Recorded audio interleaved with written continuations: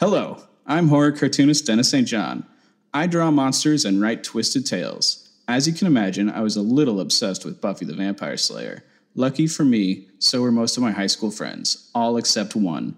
One friend who stubbornly refused to join the Scoobies. So here we all are, 20-some-odd years later.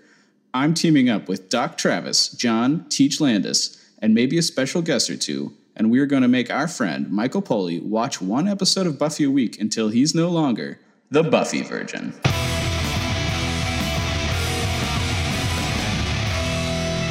Welcome to Buffy Virgin, a spoiler-free Buffy the Vampire Slayer podcast. We're staying dry and watching Season 6, Episode 4, Flooded.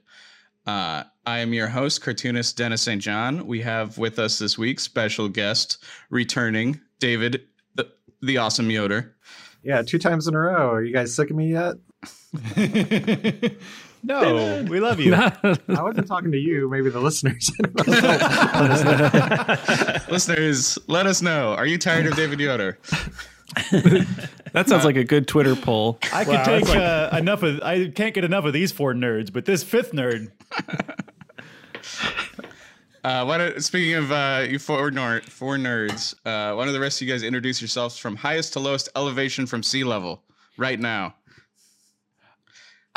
My name's John. I think I'm pretty high elevation. I'm in the 3rd floor of a Victorian home that is up on a hill. So that's pretty high.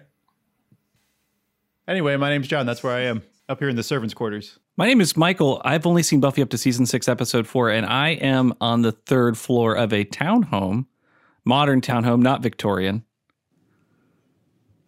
My name is Travis, and I'm on the 2nd floor of a regular modern house.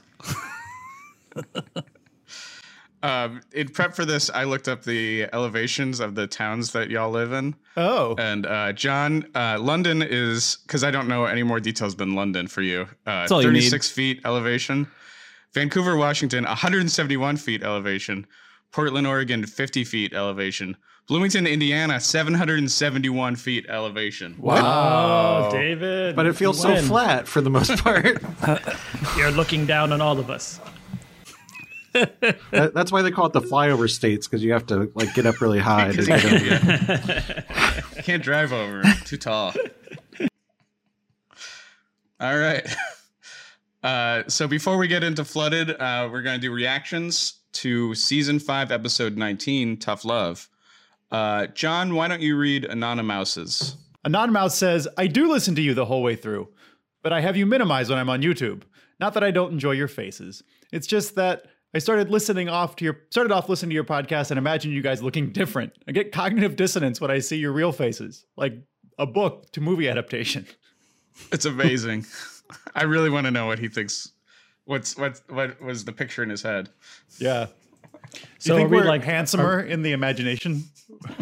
The question is, are we like a made-for-TV adaptation, or are we like the theatrical release adaptation of a book, or are we like the fan-made movie off the book? I can kind of relate to Anonymous or Anonymous. I would listen to the Simpsons commentary tracks, and there was the 2 showrunners, Al Jean and Mike Reiss, and like visually, then when I saw them talk, I kind of flipped, the one talking, I imagine is what the other one should have looked like. I don't know. It was a weird thing. So I can understand. Travis, can you read Ren and Naz's comment? Yeah. Ren and Naz writes to us and says, I just want to say in reference to comments read on Tough Love about meaningful critique of the male characters, it is one of my favorite things about your podcast. It is so refreshing and heartening to hear these perspectives reflected in male voices. Thank you. You're welcome. We're happy about that. Also, to clarify, I wasn't upset or bothered by your outrage and intervention, just reflecting on why it sadly is all too familiar for many of us. Thank you. I just I always appreciate Ren and Naz's comments. So thanks for those.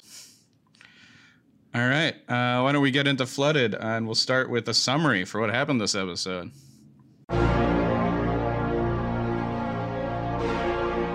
The summary. Hey, it's David Yoder here. I don't actually have a summary for you guys, but I did find these commercials that happened to air during this episode, so check those out. Oh, did you know this place was flooded? Sometimes your plumbing and heating problems are more than plumbing and heating problems, like expertise. Want me to call a plumber? No. You sure? Yes. Got the number. Just call Tito the Amazing, plumber extraordinaire. For licensed plumbing and heating technicians who are trained at our one-of-a-kind training facility. Expertise, problem solved. Just call Tito the Amazing, plumber extraordinaire. Okay, so you're telling me I'm broke? See, this house, just sitting here, doing nothing, by itself costs money. So what do we do? So you need the money. So did I. Then I had a great idea. I know how. If you want to pay every bill here, start charging. For what? Slaying vampires. I mean, you're providing a valuable service to the whole community. I say cash in. Now, I'm not saying I'm charging you for saving your life or anything, but let's talk rates. I need the money. That's right, sisters. Donnie, you're not eating breakfast. Dawn, breakfast is the most important meal of the day. You ever try mixing parts of every cereal you got in one bowl? 8 different cereals, 10 individual servings. Sweetened and unsweetened cereals a family with children wants. The most important meal of the day. It's unbelievably important. You should eat breakfast at least 3 times a day. Choose Request Pack. Your best choice either way. Kellogg's Best Cereal. A personal loan is a great place to start. Just talk to our loan specialists. Carl Savitsky, loan officer. Buffy Summers, loan applier 4. You can get up to $35,000, and you don't have to borrow against your home. This is my first big loan. Collateral? No problem. No problem. Get your money fast. It's an easy way to cover the expenses you know are coming. No payments till 2000 and infinity. Man, this is perfect. Great. Well, you get a geek, so take your pick. Between the 3 of us, we can pretty much do anything.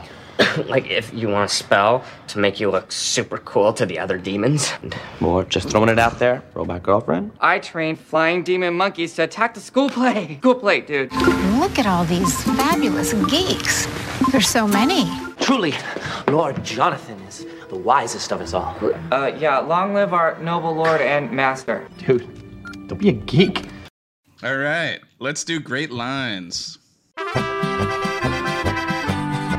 Great lines. Well, this episode, Giles comes back, and he has a great line. Well, I know I'm back in America now. I've been knocked unconscious. Solid Giles accent there, obviously. Sounds just like him. I like two of Willow's lines. When she's talking with Giles towards the end, she says, "I'm not a bad guy. I brought Buffy back into this world, and maybe the word you should be looking for is congratulations," when Giles is like yelling at her and calling her a rank amateur and saying she's using powerful magics. And then she says, "You're right. The magics I used are very powerful, and I am very powerful. Maybe it's not such a good idea to piss me off." And I was like, yes, I'm here for angry, fierce Willow. And Giles sucks. I feel like we're maybe going to have some diverse opinions about Giles and Willow in this episode. Yeah. All right. My quote comes from Warren, and it's, "Truly, Lord Jonathan is the wisest of us all." And can't believe that quote made it past the censors. You know, it's pretty... Thank you for that, Yoder. Tiny King. I chose from Buffy from the beginning. You should eat breakfast at least 3 times a day. Good, total zoned out, like nonsense talk. And from the middle of like Anya and Xander fighting, Anya yelling, "Why don't you ask your best friend Spider-Man?"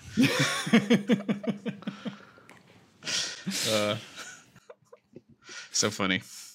I liked Anya talking to Xander and saying, "Captain Logic isn't driving this tugboat. I smell Captain Fear at the wheel." She's right. Also, I like the idea that the conversation is a tugboat. Doesn't have to be a tugboat. Could be any kind of boat, but it's a tugboat. Yeah, what are they hauling? Deep stuff. I don't know. Well, I mean, just the stuff they can't talk about. But yeah, their engagement or whatever. Yeah, personal issues. Yeah. So before we jump into weird notices and trivia, I will do the kill count. The kill count. We got one demon who's beaten to death and then drowned. One house is smashed, but not totally destroyed. One Giles KO, and one bank robbed.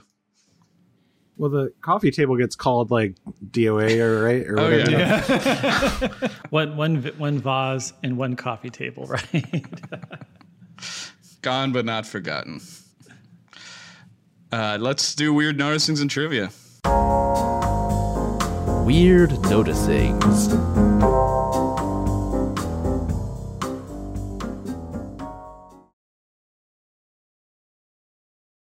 I don't own a house, so I don't know these things, but shouldn't they just be shutting off the water if they're having like that big of a leak down there? Like that seemed like the craziest thing to me in this whole episode is like they keep just having running water and like, oh, Giles, I'll just go to the sink and get a drink. It's like also like, is that water like polluted? Like you don't know what's going on here. Yeah, that was insane. I agree. Like at the end when they go back into the basement and fight in it, there's still water flooding it. Yes, that's not how you deal with flooding in your house. They're all going to have like mold and like disease, and they'll get electrocuted trying to run the laundry machine down there or something. Do you think Tito's trying to take advantage of them somehow? Like, I think what we found out this episode is like Buffy is going to run away from problems instead of dealing with them sometimes, and like she's like, I prefer having running water to not. So think about that water bill, man. This is California. That shit's expensive. Well, speaking of bills, the feeling that I get watching Buffy, knowing or seeing everyone kind of getting into her bill situation is just overwhelming. Like if you ever get into your bills, you're like, why would I want to share this with my friends? And there they are. All of them know everything about her debt problems, probably contributing to it. Yeah. You know, Tara and Willow living in her house, 100%. Probably not paying rent. It's just like, whoa, guys. Yeah, Willow being like, oh, this is a lot of money you owe Buffy. Like, yeah. All right, let's jump into this now because I feel like we're not going to. Oh, sorry. I guess this is No. Let's do like Willow and Tara definitely have been spending Buffy's money while she's been dead. Yeah.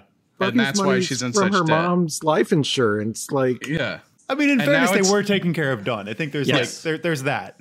But they're still living there, and they're just sitting there while Buffy freaks out about her bills, just sort of standing around being like, I don't know what you're going to do about this.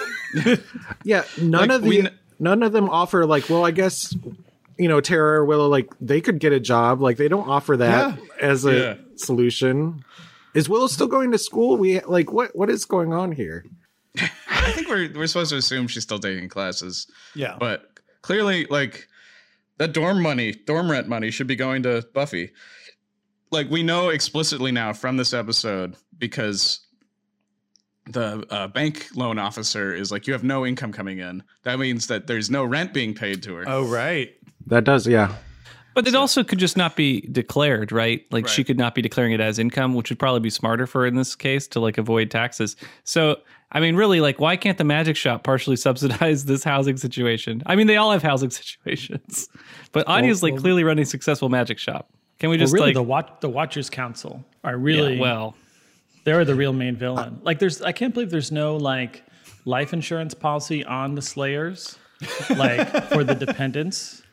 There's a couple things like I just can't believe. I mean, that would be like a pension for the families of the Slayers. Yeah. Right. When they die. To be fair to the magic shop also, like Anya is the only one who's actually like helping Buffy with the bills, like by organizing it for her, which is free labor, you know, with one of Anya's skill sets, right? Which is like organizing money. And then, of course, there's the specter of the American medical system. Yep. Because the assumption is that the expenses were so high to, you know, take care of Joyce that that's where all the money went, right? Regardless of the size of the life insurance policy, which we assume she had on herself, right? Mm-hmm. Like, just especially as a single mom, come on, you got to look out for your girls who has a fatal illness. Yeah. And so, 20 years later, the commentary on the high price of American healthcare rings truer now. There are more medical bankruptcies now than there were in 2000 or 2001 when this was made. They better sell that furniture and make some mortgage payments. Well, it's also a little bit confusing because like there's no money from the art gallery. Like they couldn't liquidate the art gallery. But you're right. I think Joyce was just an employee there, right? She didn't own the art gallery. I thought it was her art gallery. I feel like she had to start it up, and I don't know. I felt like she was really like a partner. Like that's what it seemed like. Well, whatever pieces were in the basement are ruined now. That's all that I know. Yeah, that was my retirement art. It's like if you have a comic collection in the basement and then it gets flooded like that. That'd be terrible. Didn't Joyce have any jewelry or anything like that? Do you think there's any sort of witchy thing to turn, do you think that Willow and Tara could have done some spells to get all the bills, like, forgiven? Yeah, we know that alchemy exists, right? Yeah, we do. And there are levels of alchemy, right? Or there's level of witches, right? That's what Yeah, there's witch levels. Certainly a high witch level means you can be an alchemist, right? Certainly if you bring someone back from the dead, you could do some alchemy. Or like a forgetful spell to erase her debts. I love the idea that doing magic is more like reasonable or like rational than just Willow getting a job. Well, it seems more likely at this point. Yeah, Willow's not going to get a job. Or trick the loan officer, right? Like some kind of spell that makes him want to give her a loan. But I guess this show is like, has really a strong, like a sharp line as far as monster world, human world. So right. Yeah, if they did that, Buffy and Willow would be criminals in the world of Buffy, right? They might do that on Angel, though, but not in Buffy. Unless they start Buffy investigations and charge on a case-by-case basis, which, I mean, it was amazing that they basically suggested that premise. Yeah.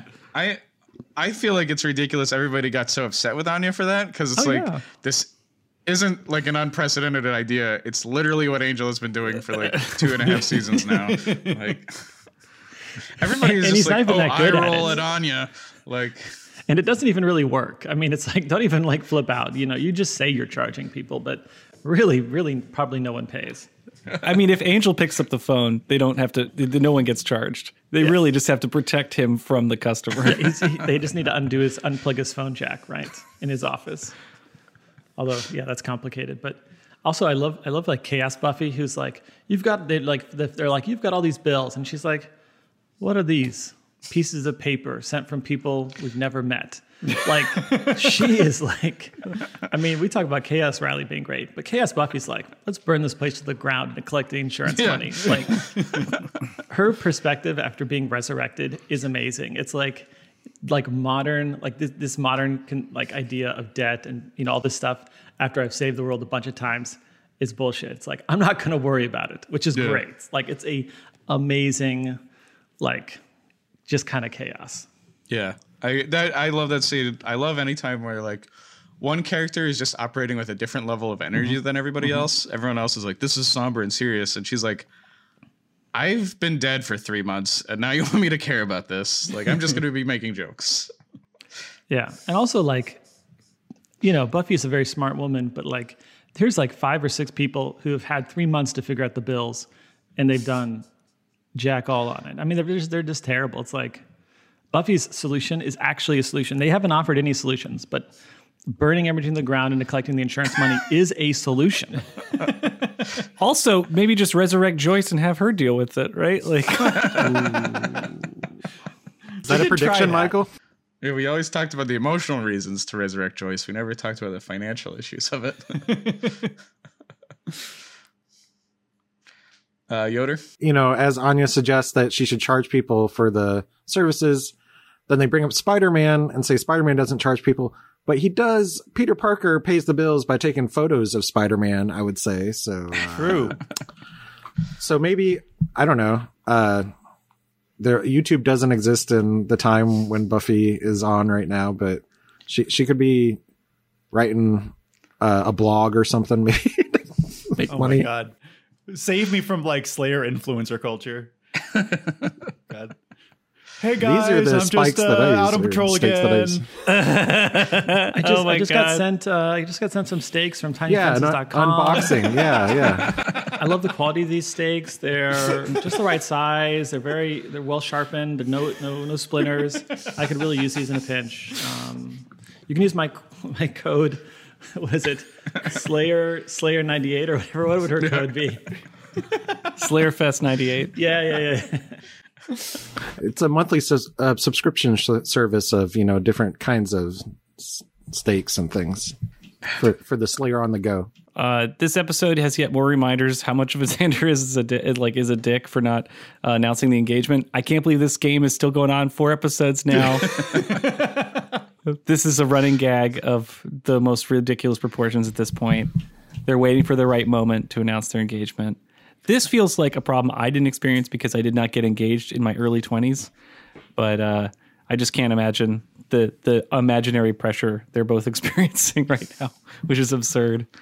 But yeah, Xander's a dick. I can't believe he's still doing this stuff. Yeah. If you're ready to get engaged, you're ready to announce it, right? The move Anya should do is just start wearing the ring until people ask about it. Like that's how you out it. Like, don't rely on Xander to be the one to tell everyone. Just fucking put on that ring. And that seems like a great way to start your marriage, with not agreeing on the basic system. I don't know. It's just like, there's stupid TV trope things of we have to keep this a secret. I hate when you have to try to keep track of multiple secrets going on in a show. I guess there are 2 secrets this season that we're dealing with. Yeah, and it just didn't seem like Buffy used to be this kind of show where that was part of the the dynamic, I guess. Yeah, I don't like managing multiple secrets. That could even have a count. How many secrets are we currently dealing with? Yeah, because we did go a month between episodes, I was like, wait, does Michael know that Buffy wasn't in hell? I have to Oh, right. You have to keep your secrets straight. In addition, there's that meta level of secrets. Yeah. Must be really tough, guys. Yeah, I guess we already kind of talked through this, but where's Dad? Couldn't he help with the cash as well? I mean, I know it's risky to reach out to Dad, but he probably knows a little bit more about your own finances than you do. Maybe not, actually. Anya might know more, but Dad could definitely help out. Maybe send a check every now and then. Yeah. Yeah. Well, unless Dad doesn't exist, because Dawn does. And this is another... And this is another problem with this show, which is more of an indictment about American culture, which is, asking for help. Buffy doesn't have the muscle, or neither do her friends, to literally just ask the world for help, right? Buffy reaching out to Dad would be asking for help, and you can't do that in our system. I mean, we see it happen all the time, at least lately. I feel like I've given to 3 Indiegogo campaigns for various medical problems people have had because our medical system bankrupts people. But that's people who have asked for help. And if everyone asked for help, I would try to donate if I could, but you just have to let people know that you need help. And we have such a guarded system that that implies it's shame. And that if you ask for help, that it's your last time you can ask for help. And are you cashing in all the goodwill you've ever had? You're absolutely not. In fact, if I give money, I'm way more invested in you and your success and all that. Anyway, that total aside, sorry. And then speaking of medical help, that super punch in the bank. Holy crap. That was After Effects 05 or something. That was amazing. Yeah, there's just that 1 second pause between when she's up in the air and when she lands. That did she go through the roof? What's the implication there? Tall ceilings at this bank. Yeah. It was so goofy. I mean, it was not as extreme as some of the punches in the Superman movie, the Snyder Superman, but gosh darn it, that was just crazy. She should have her neck broken. The demon who punched her, the Fashnik, as we later learn, has a very weird look. Just that satin shirt he's wearing is something strange. But he's played by Todd Stashwick, who played the demon Voka on Angel. He's the demon at the end of season 1 who wrecked Angel's life. And the super chin, the one that had that stupid mask that looked terrible and then had a rotting face. That same actor.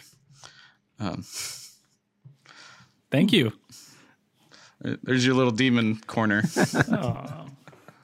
Okay, so my nerdiness is, if you watch the episode around 16 minutes 38 seconds to 16 minutes 40 seconds into the episode on Hulu, at least, when Dawn is talking about the demon book and talking about, oh, that's a strange place for a horn.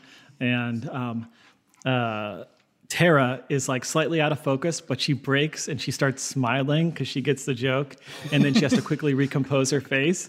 And then and then she becomes in focus again. So if you get a chance, like there's this really great moment where Tara breaks. And that's the only cut they had, I'm sure. So they must not have noticed it when they were filming. I didn't notice while watching, so yeah. I mean, yeah, me neither. I feel like it could have been an in-character break too, like you know. It could have been, but I don't know why she recomposed really quick. So it felt like an accident. That's all I'm saying. So speaking of this Mfashnik book, what happens is, as you mentioned, Dawn is flipping through it. She sees, oh, that's not a horn. And then she flips further through the same book and finds the picture of the Mfashnik. She holds it up to the screen to where we can read every word on that page. So thanks to Google Books, I found that the text there is actually from this book called Witchcraft, Magic, and Alchemy, which is a history of the occult written by Wimil Griot de Givry. I'm saying his name wrong. Frenchman. He wrote this book in the 1930s. It's a history of the occult. And what they did for this prop is they took his book, they took out one of his engravings and put in the picture of the Mfashnik. But what's kind of cool about this is so that if you go back, you can actually freeze frame and see the engraving, very small and blurry, but you can see the engraving that Dawn was looking at earlier when she saw the picture that wasn't a horn. And then you can flip back through the original book and find the engraving she was looking at. And the engraving she was looking at is credited in the book to Lucas Cranach. It's titled The Antichrist. And if you look down in the documents, number 4 there, that's the engraving as it appears in Witchcraft, Magic, and Alchemy. That engraving has also variously sometimes credited to someone else, to Michael Wohlgemuth, and I have a higher quality color version of it down there at the number 5. But both of these engravings were sort of like anti-Catholic propaganda. They were Lutheran stuff from the 15th century. And the Antichrist that it's referring to is supposed to be the Pope. So she's actually looking at anti-Catholic propaganda when she sees the thing that doesn't have a horn. It's pretty intense, actually. There are some demons in there. Yeah. I don't know if there's penises, but there are things that look like horns. That is a strange place for a horn. Yeah. Yeah, I like demon. I always like demons with faces on their stomachs. John, you have to put this into a blog post. This is incredible looking. I love this research. I mean, for listeners who can't see this illustration, you really, I hope this gets up on the blog because this is fantastic. I mean, it's so hard to comprehend what's going on, but it is multiple demons. Yeah, they're sort of in the sky, and there's I think that's the Pope in the middle. Yeah. And I don't know if he's supposed to be having sex with the demons or fighting. I don't know. It's intense. Yeah, it could be sex or fighting. I mean, it's tough. It's all the same with demons, baby. It's a good prop. Yeah. Either way, the Pope's into it. Yeah, that'd be a sick tattoo, though. That's a full back tattoo. John, thank you as always for your intense research. Oh, yeah. So Giles is back. Hey, woo, that's amazing. And you know what? They achieved the rare thing that is so wonderful in this show where they get me to emotionally respond to things by showing Giles and Buffy kind of like having this brief reuniting. They're reuniting briefly, and it's so beautiful. Wait, it's rare for this show or rare for your life for you to have an emotional response? I mean, both. I guess for the show, I mean, it's not every episode that kind of does a thing for me. So that was really special. And so I rewatched this episode a couple of times. Both times. Not Giles with the full range of human emotions? I experienced the full range. Yeah, it was really lovely. And of course, this feeling gets drawn out and discussed in detail in this episode, but that was really special. Yeah. During their brief little recap, Giles mentions almost making a new friend. And that's just one of those Well, here's a thread that like you can pull on and goes nowhere. Like, it definitely feels the set like a part of a setup for a story that we never hear. It's just to relate to when you're feeling older, I guess. Yeah. I think at this time they were talking about doing like a Giles spinoff, and it's kind of part of a setup for that. That never happened. Right. Do we have any scripts from the Giles spinoff from the Ripper show? Whatever. Oh, I don't know. Not that. I mean, we don't. I don't know if any are out. That'd be good to look into. I like the idea of Giles fighting demons. He says in Bath, which is kind of a funny thing. That's not a very exciting place. Is it the Sunnydale of England? Yeah, maybe. I don't know. I've never actually been there, but I don't think it's exciting. Canterbury's Tales start. Well, there's the wife of Bath, right? Or that's one of the Canterbury Tales. Yeah, I don't know. Bath. Then after our old friend Giles shows up, another old friend shows up. Oh my gosh, Jonathan. That was so incredible to see Jonathan. And it's such a funky surprise. Like, I saw Yoder was going to be a guest on this episode. All right. So that's a clue. Something is afoot. But it doesn't mean Jonathan every time. But yes, it does. So the Jonathan like appearance is such a wonderful surprise, but also demented. I mean, it's such an interesting meta commentary immediately on this show, like the way that whole scene plays out. So I hope we discuss this scene a little bit, but I was just so excited to see Jonathan, but also like, why, Jonathan? Also, who are these jerks? Oh, wait, it's these jerks. And like, they call him out, right? Cause it's like our bot builder and our, hell dog, whatever, like a manipulator. Hey, that was his older brother. Yeah. Tucker. It's hard to find people to play D&D with sometimes, you got to take what you can get. Can you imagine playing D&D, Dungeons and Dragons, if you've actually encountered like real life demons and stuff? And like, it's got to be like really kind of like hollow. Like, I feel like you would like really change the game mechanics if you knew that there were real demons and like real stuff. Do demons play humans in hallways? Yeah. Sorry. That was good. Actually, here, I'll put this in here. I found the, I don't know if you guys see that link. I found the exact D&D set that they were playing there. Nice. This is, I believe it's 3rd edition.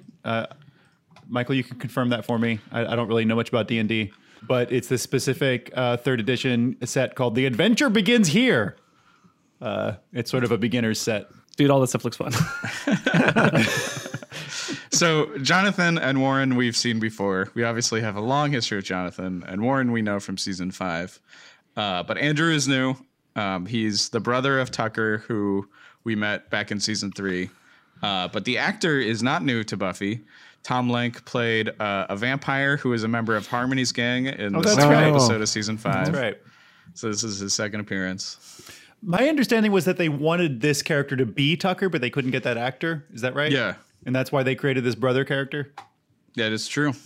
Yeah, the actor who played Tucker is the singing voice for Aladdin, and I think has more of a musical career than an acting career, from what I understand. Wow. I didn't get any of that from this scene. So the demon comes back from the bank job, whatever it was, and he's demanding his payment, which he says is Buffy's head. But like, that wasn't really, it doesn't seem like that was established before they went into the job. But I was kind of surprised Warren didn't just have like a spare, like prototype Buffy bot head that he could give the demon to be done with him or something. Yeah, the Mfashnik's position in this negotiation is inconsistent and illogical, which is fine. He's a demon, but because at first he's like angry. He's like, "You pitted me against the Slayer," and then later he's like, "Here's the Slayer's address. You go kill her." And he's like, "Great." Yeah. So it doesn't make a lot of sense. But how are you going to reason with an Mfashnik? I don't know if you guys caught, but I caught it on the second watch through that they show hands grabbing the money out of the bank, but they don't show who it is. So I'm pretty sure the guys, they were there at the bank robbery. They just got away without being seen. So that was kind of interesting. But yeah, the demon was just a distraction for their robbery. I mean, it worked. It was great. I mean, everyone, high fives all around. We're about to jump into some Giles stuff. But I get why Buffy feels like she can't tell Willow or anyone else. But like every time I watch this episode, I really wish she would confide in Giles about like that she wasn't in hell, you know? Right. I just wish that happened and it doesn't. Yeah. I mean, I think it makes sense if you think about, maybe I'm jumping ahead to some deep stuff here, but I think Buffy's whole thing is she can't tell people who care about her because Buffy she's in this kind of headspace, this kind of depressed headspace where she doesn't care about her own happiness because she doesn't have access to feelings, but she does weirdly care that other people will be worried about her. And so it's sort of because it would make Giles upset that she doesn't tell him, I think. So it makes a kind of sense, but I agree with you. Like, I mean, I'm not saying like this is a flaw in the episode. I'm just saying it's an emotional thing I wish would happen. Yeah, agree. I feel like Travis and Mike and the rest of us maybe have very different opinions about what happens next. I'll let the pro Giles group present. Oh, right, because this is an argument with so you clear can have winners the last and losers. word, Travis? Is that what you mean? I can have the first word or the last word, but it's going to be the best word either way, brother. I'm just kidding. Okay, I'll go. So, I mean, let's just think, first off, I agree with what John said about Buffy not telling, but also let's also objectively think here. Here's a guy who is your watcher, watches you die, and then he cuts town. Right? When you still have a baby sister to be taken care of, no money coming in, right? Mounting debt. And so I wouldn't tell that guy, I would only tell that guy to get lost again. Yeah. Oh, so you left right after I died and didn't take care of my kid sister? Okay, well, thanks a lot. Secondly, Giles acts extremely condescendingly towards Willow, extremely, calling her a rank amateur. And let me tell you one thing. Guys who skip town don't get to have an opinion about stuff that happens once they skip town. That's my opinion. I'm a guy too, but I'm just saying anyone, man, woman, skips town, don't come at me with what you would have done, because guess what? You weren't effing around, brother. This seems like a Maury Povich episode all of a sudden. Hold up. Let me get the mic for 1 second. Can I finish? Can I finish? So Giles, like, he doesn't, that Willow deliberately withheld the magic spell. Like, she didn't share that. And Giles was around while she was working on that spell, right? Like, she's working on some evil shit, and she doesn't include anyone who she knows will try and stop her, and that includes Giles. So Giles wouldn't have had information or knowledge that she was planning to resurrect Buffy. I'm not clear on the relationship between Giles as a father figure to Dawn as being any kind of real responsibility. There's certainly no legal responsibility. He's not connected to that family in a legal way. What you're talking about is like what would be decent or good behavior, but it's not. There's no legal obligation. It's moral. It's a moral obligation. He in many ways is her father figure. He protects Dawn, and he just skips town. All right, my watcher's dead, or my Slayer's dead. My watch is over. Yeah. I don't think he has any legal responsibility. It's a huge. I feel. Can I just be a little bit of a regulator here? Is like you guys are arguing about Dawn right now, but to me the issue is Willow, right, and the resurrection. So let's stay on that topic. Now continue. I love this scene because I like Willow getting confronted because she never gets confronted because she's always so good, and even when Tara confronts her, Tara doesn't have the strength to counter Willow. She basically like, look, I'm not so smart as you. I'm not going to be able to convince you of anything. Willow just does what she wants. But Giles is someone that Willow really looks up to and is a mentor, father figure for the whole gang, of course. But that really hurts her, and she gets so defensive so fast. And I love that because I recognize that in myself. I recognize that defensive character so much, which is well, actually, what I did was pretty amazing if you think about it. I just love that whole scene because she does need to be confronted about that issue, and everyone's kind of skittering around it as far as the resurrection and what that means. It should be a good thing, right? And we hint at the meaning of that, and it was great to just have that finally said to her in like in a confrontational way. And the fact that Giles just walks away is like, he can't win this conversation. Like there's nothing to win. It's like you did something that's bad. It doesn't get to be good again because you tricked me with words. Like it's always bad. I like that a lot. And it felt like a really real confrontation. Really enjoyed it. Yeah. I kind of see both sides of this. I feel like, I agree with you, Michael. I think it's really way overdue that somebody confronts Willow, because Willow has long been like the smartest and least mature in the group. But then like on the other hand, Travis, I think you're right. Giles, as like, unfortunately, it's a shit position to be in, to be the adult in the room, to be the only adult in like a friend group of a bunch of 19-year-olds. That's got to be horrible because it's so much responsibility. But then if you walk out on it, you can't go back and yell at everybody. Yelling at Willow, like he knew what Willow was going to do. Like if you know Willow, I feel like this was almost predictable.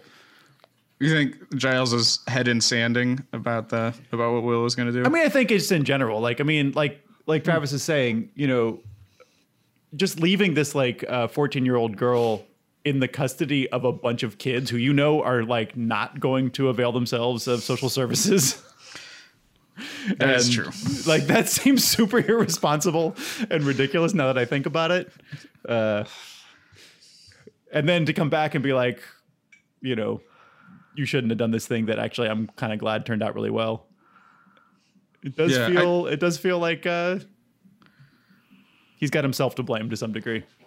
Yeah. I do feel like there's this weird thing that happened kind of a little bit season 5, but very distinctly season 6, where the characters basically should have jumped ahead in age and they didn't. Yeah. Like, because the show lost interest in, it's like we've been playing adolescence for so long. Like, let's now do real life, adult life as hell instead. And the characters are still 20. The actors look like they're in their late 20s because they are, or even 30s. And the things they're dealing with now are more like, and some people in their 20s do have to deal with this stuff, but they're more typically older stuff. So it almost feels like a thing the show should have done and be like 4 years later. Yeah. But they can't do that. Like that structure doesn't exist yet for shows.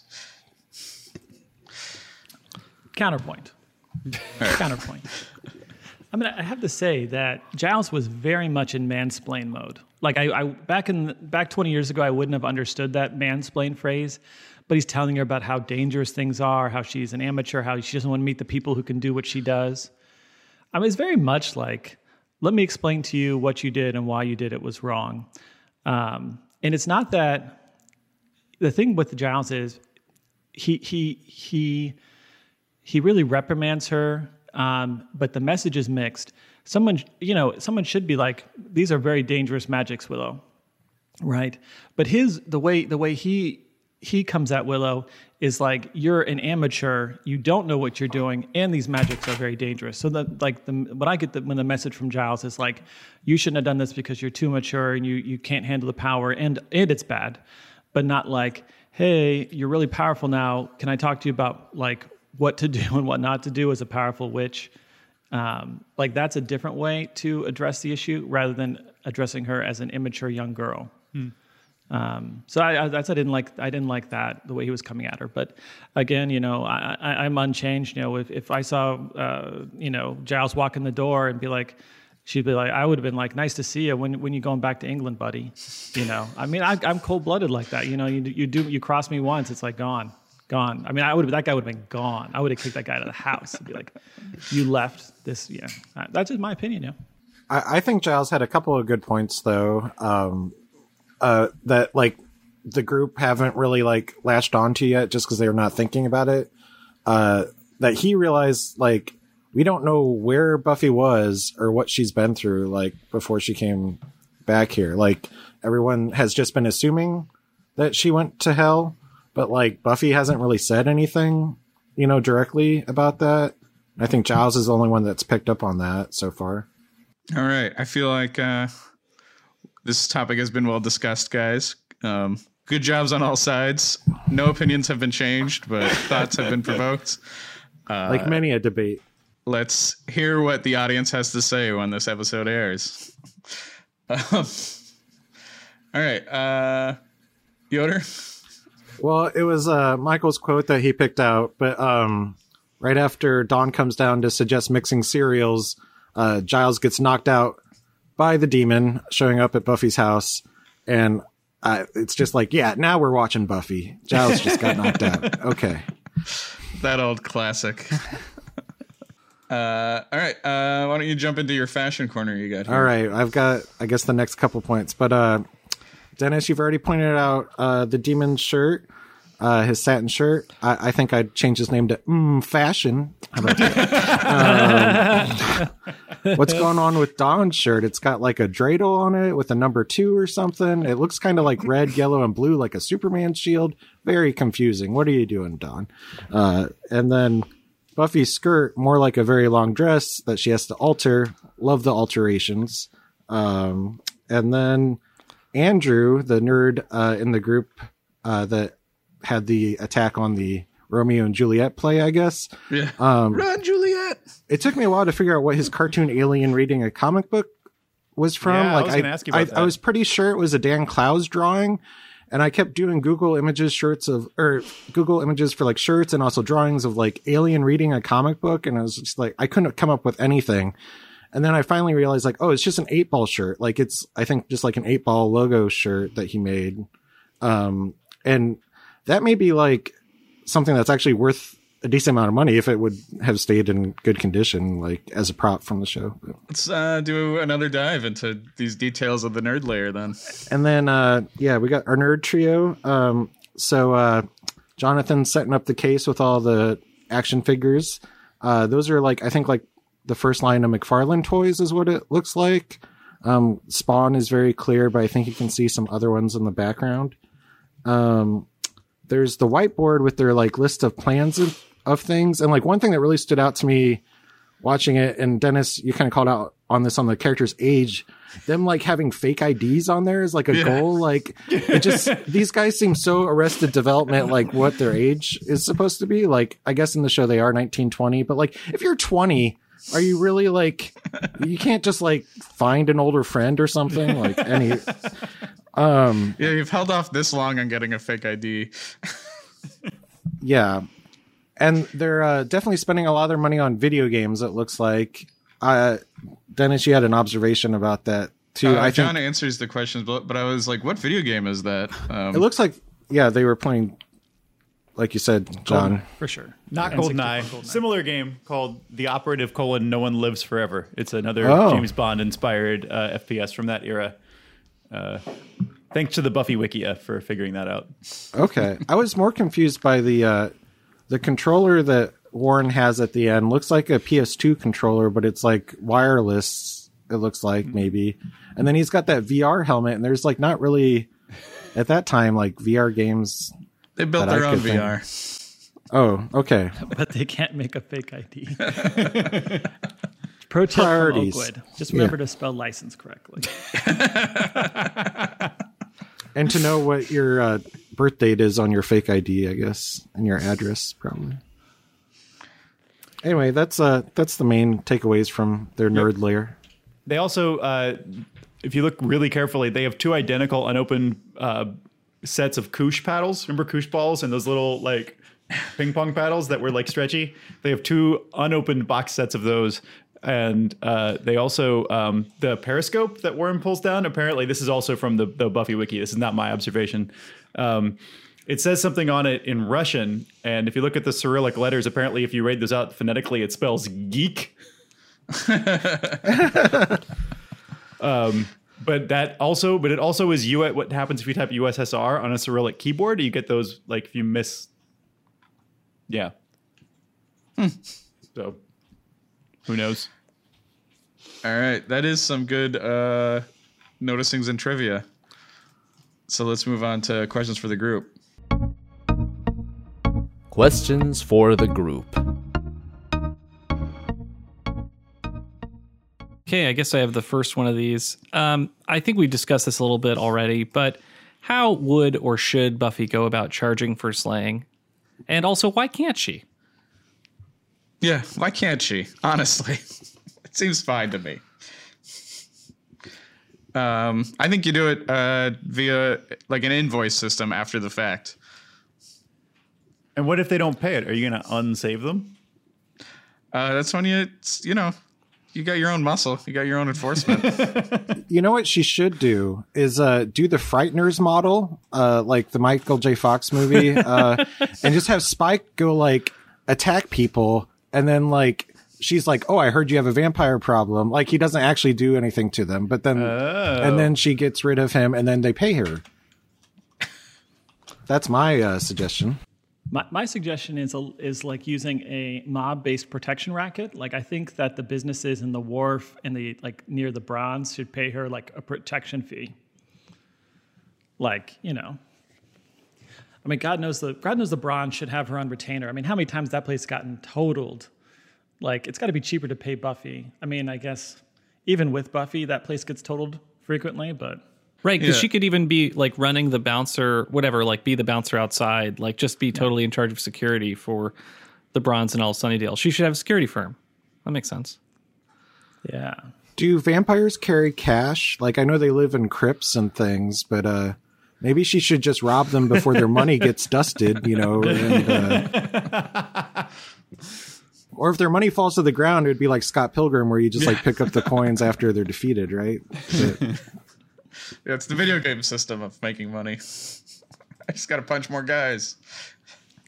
Technically, if Angel had invested his money better, I think he would have helped her out. That's something I don't get, like vampires being around for like so long and then not having a source of like money. Like what? like you're just like barely you're doing what I'm doing on a week by week basis for like 100 years or more. Like what? Yeah, it sounds like a terrible eternity. Think ahead, like come on. Listen, they don't all start off as counts. Oh, like yeah, from Sesame Street. I was thinking Dracula. Okay. Sesame Street too. Yeah, so many of these vampires look like they have their shit together, but that's just inherited wealth. They don't know shit about shit. Yeah. Have you guys watched any of the Netflix Dracula series? No. I just finished that this week. There's kind of, to do a little bit of a spoiler thing, there's a kind of funny thing.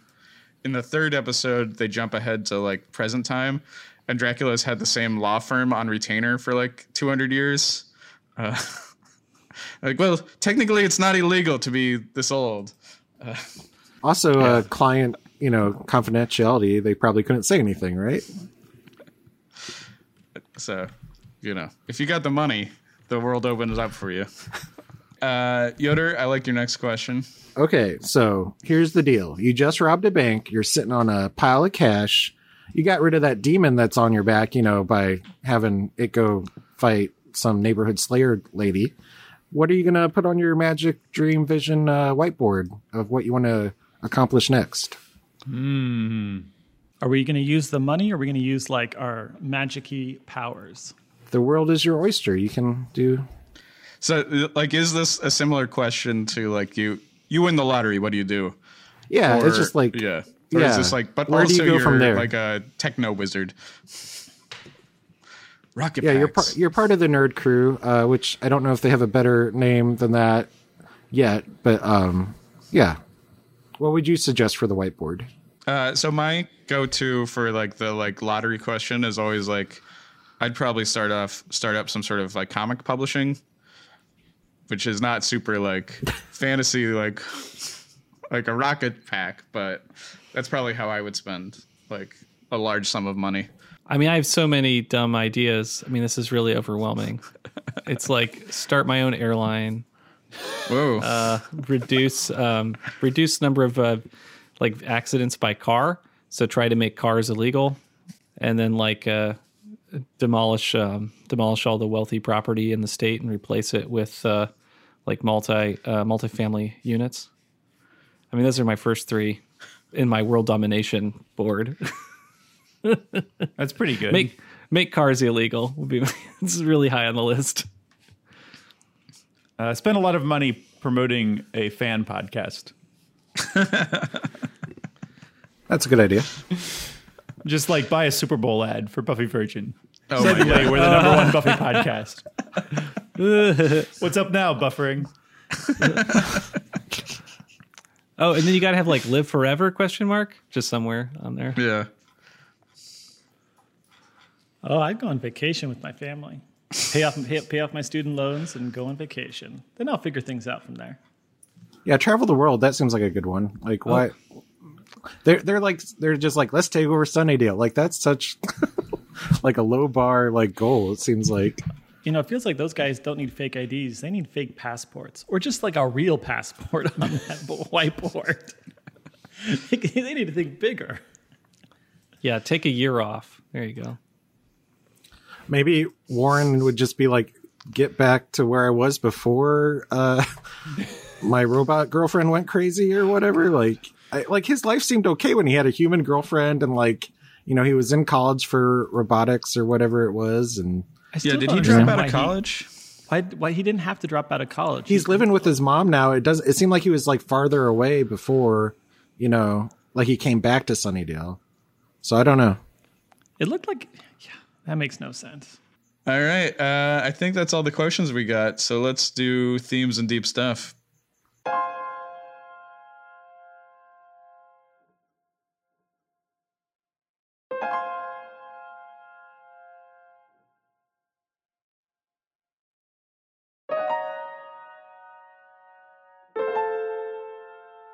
And the other, this was kind of a joke one, but yeah, it's just this episode. It's about debt, money problems. It's funny. I feel like we've had conversations about like stuff around this a lot in other episodes, like especially since you know, Buffy's mom passed away. So it's just interesting to get the episode where the show finally addresses it. Like, yeah, how are they paying for things? You know, that sort of thing. Yeah. Yeah. Does anyone else have anything to add to this, or like we've definitely talked a lot about it during the other segments? The only other debt to add would be the debt that will need to be repaid because of reviving, you know, Buffy. But that's another kind of debt that will have to be repaid in some way. But that's not specifically addressed, I guess, in this episode. So we're talking more about like literal debt, transactional debt. But I guess themes of responsibility, adulthood and responsibility here. We're calling out Giles for his lack of responsibility, but I think everyone shares a lot of irresponsibility in this episode. I do like it. I feel like with Buffy at the very end of the episode where Giles is like, okay, let's just sit down and like work on this for a second before you leave. And she's like, nope, I'm going. And is there no actual scene in Angel? It seems like it's such setting up of like, hey, watch Angel next. Yeah, but they're on different networks now, so there's like less interaction. It was a very weird end to the episode. I felt like, what? I looked on the Buffy Wikia, and they said there's a comic book that deals with the events that take place called Reunion. So there's a comic book we could read at some point. It came out in like 2002. Yeah, I've read that comic, and it's not super interesting. Not great, yeah. And it doesn't actually reveal what happens. What happens is it's everybody guessing about what happened, which is super weird. That like Xander and Willow would be like, I think they kissed. What? But then what happens is every time they start telling this story, a demon attacks, and it turns out it's like a story demon that's gotten in their heads, and then Buffy has to fight it. But they never reveal what really happens. Weird. I bet what happened was Angel tried to tell her, this is how I make money, and then Buffy was like, no, I won't do that. And we're like, I bet she told Angel that she was in heaven. That's my bet. That seems kind of mean, since Angel did go to hell, to be like, well, I was in heaven. But, I mean, he's a dude who could relate to coming back and everything. Yeah, I suppose that's true. Yeah, she could probably tell him the truth. If there's one person in the world, she could tell the truth. If she can tell Spike, she can tell Angel. Yeah. That's been Themes and Deep Stuff. Let's do recommendations.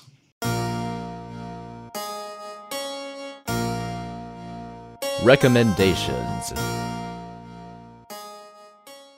I recommend the Tom Hanks Shelley Long movie, The Money Pit. Oh, there you go.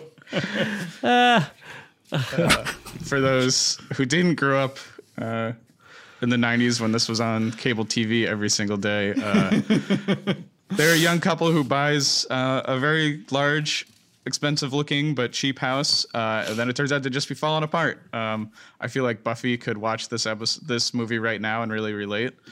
I also feel like Shelley Long could be related to Buffy. They have like similar acting characteristics. She could be, the aunt that gets mentioned every now and then but never seen. Also, because of a flooding basement, I am going to recommend the Lucio Fulci movie, The Beyond. Woman inherits a hotel. It's got a flooded basement, and also Door to Hell. I might have recommended The Beyond before because it does have a door to hell. It's a really good movie. But, I was just thinking about flooded basements. So those are my two recs. I could recommend that Gator movie. I haven't seen it. Oh, yeah. But Crawl. Crawl? Yeah, from last year. Yeah, it's a good Gator one. Movie. I was expecting that to be flooded basement filled with gators. Yeah, we'll add that one to the list. All right. Why don't we do predictions?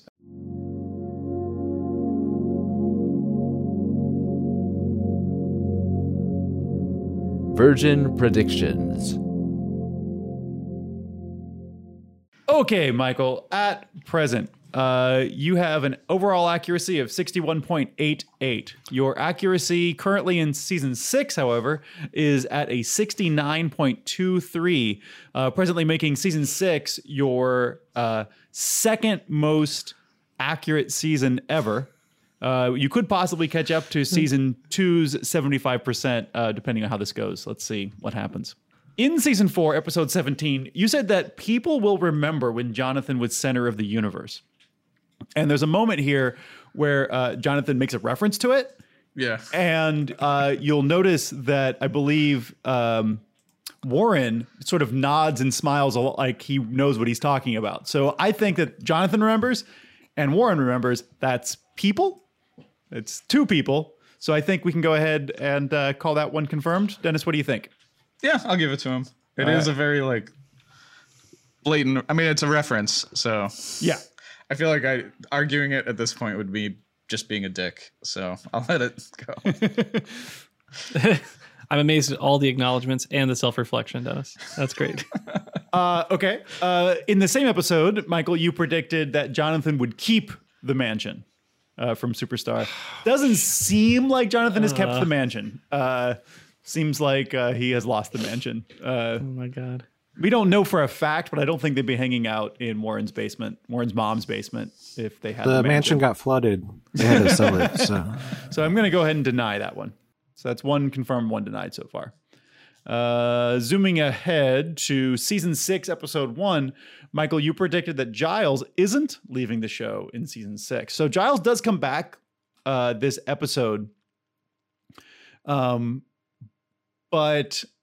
he's not yet on the intro credits. So I don't know. Is he back? I feel like this is one of those things we should have demanded more specifics from Michael. Yeah, so he said he isn't 100% leaving would the have show. Obliged and made it very specific. Yeah, and are you kidding me? He isn't leaving the show. He's not on but he's not a regular. He's not on the opening credits. He's not a regular anymore. Yeah, he's considered but a he's guest on star. the show. So has he left the show? Has he not left the show? I mean, wait till Travis gets back here and then see what I think we says. should. I think Travis is purposely leaving during the segment that makes him angry. Oh, that's likely. Fine. We can give it to him. Okay, fine. Giles is back. The Giles is back. Giles technically is back. Well, we are going to give you this. You did say you could keep it open. In the past, in the last episode, Giles will return in season 6, episode 4. Giles did return in season 6, episode 4. That clearly happened. So that's confirmed. And I guess the question is Giles still leaving the show since he's not a series regular anymore? I mean, not only is he off the title cards, I mean, I'd say he's not likely to be put back on the title cards. Yeah. He doesn't have his own place in Sunnydale. Yeah. I guess this is all true. I mean, I don't know what to say. Well, what is leaving the show? What is leaving the show? Oh my gosh. This is such semantic, argument that, of course, you could have predicted. Instead, you chose this moment to make this an issue. So, defining it's not the right moment to make this an issue. I agree. But just if you think about it, okay. All right, you know what we should do? We should go back to season 6, episode 1, and watch what Mike said and why he said it. I don't want to do that. Well, no, Giles left. He's coming back. He came back. He's back on the show. Now you're saying he's no longer a series regular, that he's not going to be in every episode and he's off the title cards. Well, I think he's going to be in more episodes of season 6. Now, if you define series regular as someone that appears in the title credits, I'm not sure about that. But sometimes Jonathan is in the title credits. But I think that's a very tricky place to define series regular, because Jonathan, I would say, is not a series regular and he is a special guest. So Can you? Are you allowed to change predictions after they've been made? No. Well, Jesus Christ! I agree. Because it sounds like the sentiment of the prediction should just be Giles will be on the show. Giles hasn't left the show. He will still be on the show. All right, so it sounds like you're maybe just not at regular intervals. Confirm, Mike, or just maybe I don't know. You got it's. Man, I'm just going to confirm the series finale to address all the open the only reason you're doing this because you know you can win the point, because you know that later, he's not going to come back on the title cards, and that his place in the show is not as big as it once was. So you guys know that. And so that's how you think you can get the point. But you know he's going to be on enough episodes that it will be an ongoing stupid battle. All right. Okay. Yeah. Let's just confirm it so that it is not an ongoing stupid battle. Okay. So I believe Faith is a monster. Let's not let friendships be ruined over this. Faith is a monster. Is Giles back on the show? No one knows. I mean, he was in this episode, but is he on the show really? I mean, existentially. He's here, but is he really present? I don't feel like he's... Travis, you came back just in time. Reparations point. Okay, yes. No, we've moved on without you. So your new overall accuracy is moved up to a 61.75, whereas your accuracy for this season is now at a 70.59, moving in the right direction, moving up. So you didn't have any outstanding Warren predictions or anything? I could try to find them, but I don't believe so. No predictions dealing with Warren ever been made. As far as I did not believe Warren would be back on the show. This is all a surprise. This little basement cabal. We held it. We didn't tell you. You should lose points for that. For not guessing that this crew would form into a nerd squad. What are they called together? Are they a group? Just call them Jonathan Company, or what do you call them? Don't know. Maybe you could predict what their name will be. I don't want to play that game. That's unwinnable. But I'm going to call them Jonathan and Company, because I have predictions about Jonathan and Company, because clearly they're going to be around for a few episodes, which will be delightful. Jonathan and Company will attempt hypnosis on Buffy. That's my first prediction. Is there any confusion about what attempting hypnosis is? I mean, if it succeeds, that's still an attempt. Okay? All right. They will... But I don't want to say they hypnotize. Just hypnosis seemed like a funny thing to try and do. And if it fails instantly, which I hope it does, that'll be a blast. I think Buffy is in desperate need of this cash they got. So Buffy is going to get Jonathan and Company's cash. Duh. That's such an obvious setup. If they discuss a pile of cash in a show where someone is overwhelmed with debt, that cash has to come in their position. There's no way. Possession. Buffy, however, will give Jonathan and Company's cash back to the bank. Wrongs will be righted. There's just no way she can actually use the cash. And then there is no debt forgiveness spell.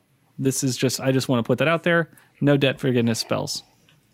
They don't exist, because otherwise we would have dealt with them. But it seems like such an obvious thing to use.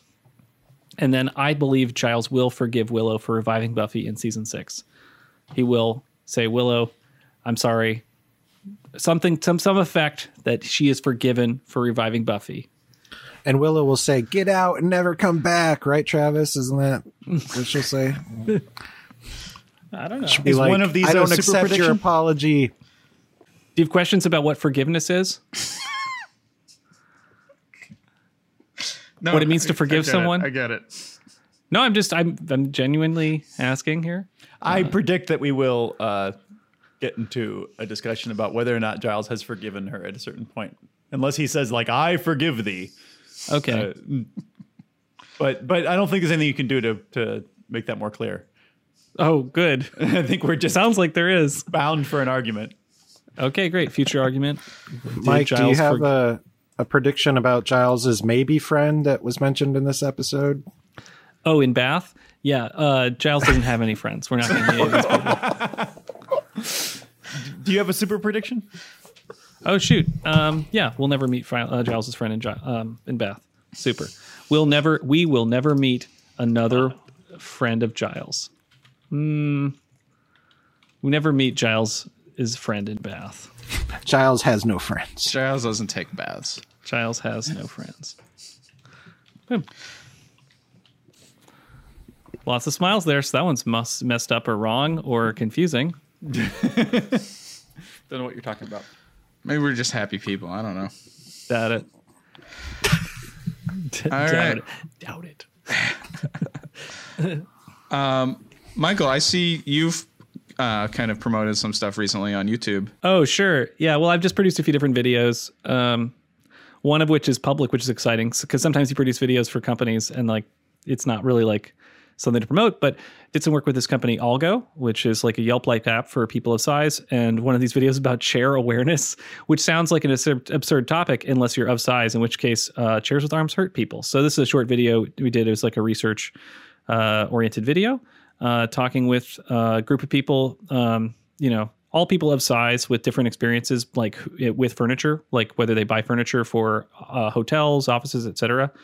And we kind of went and tested a bunch of chairs and got feedback from people of size about how you would select chairs. And it's not like, the most amazing, video in some ways, but it's such a simple topic. And often we choose chairs when we purchase office furniture or furniture for restaurants based on aesthetic choices and not on the people that will sit in them. And if 30% of chairs didn't have arms, literally people of size could go there.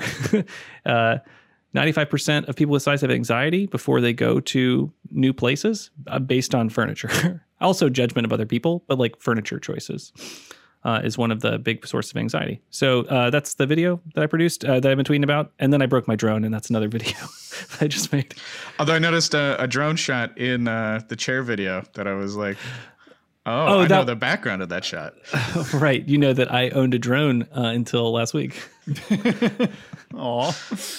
It's getting repaired on Monday, so I've got my meeting with the Best Buy Geek Squad. Is Warren working on it, or? Unfortunately, no. It's Andrew. No. There's a high chance the person at Best Buy will have never heard of Buffy the Vampire Slayer. Ooh, let's do a bet on that. Yeah, that's a super prediction if I ever heard one. Bring out Buffy. Mention Warren. Oh, they'll say Buffy. Oh, is that an animated show? Yeah, that's what I expect. All right. I IRL want this to happen so we can bet on this. Okay, sure. Then I'll ask. This is tomorrow night, 8:20. You have until 8:20 tomorrow night to put in your bets whether or not the clerk at Best Buy is aware of Buffy the Vampire Slayer. I feel like we're all betting the same, but except for Michael. We bet he is. Or she, they. We bet they are. All right. I'm betting against. All right. I like these odds. Okay, Yoder, what are you doing these days? Where can people find your stuff? I don't know. I'm not putting much out there, but it's a pleasure to be on your show, reading some comic books. I tweet occasionally. Awesome Yoder on the Twitter. You've been promoting Jonathan.com this whole episode. Yeah, well, that's that site's kind of in flux right now, but, get it up and running soon here. Just got to work on some spells. Awesome. And folks can find me at Dennis Comics. That's DENISCOMIX. That is my Twitter, my Instagram, and my .com. And thank you one and all for visiting, listening, and talking to us at Buffy Virgin. Don't forget, please rate, review, subscribe, give us a like, give us a tickle. You can watch us on YouTube. Our Twitter is at BuffyVirginPod. Our Instagram is at BuffyVirgin. for monster drawings and probably photos of the anti-pope or whatever, the Antichrist. I'll post that picture. Sorry. Anti-pope. Sorry, Anti-Pope is from the new Sabrina show. Sorry, I got mixed up. All right. Thank you for reaching out. We love to hear from you, and we'll see you in hell.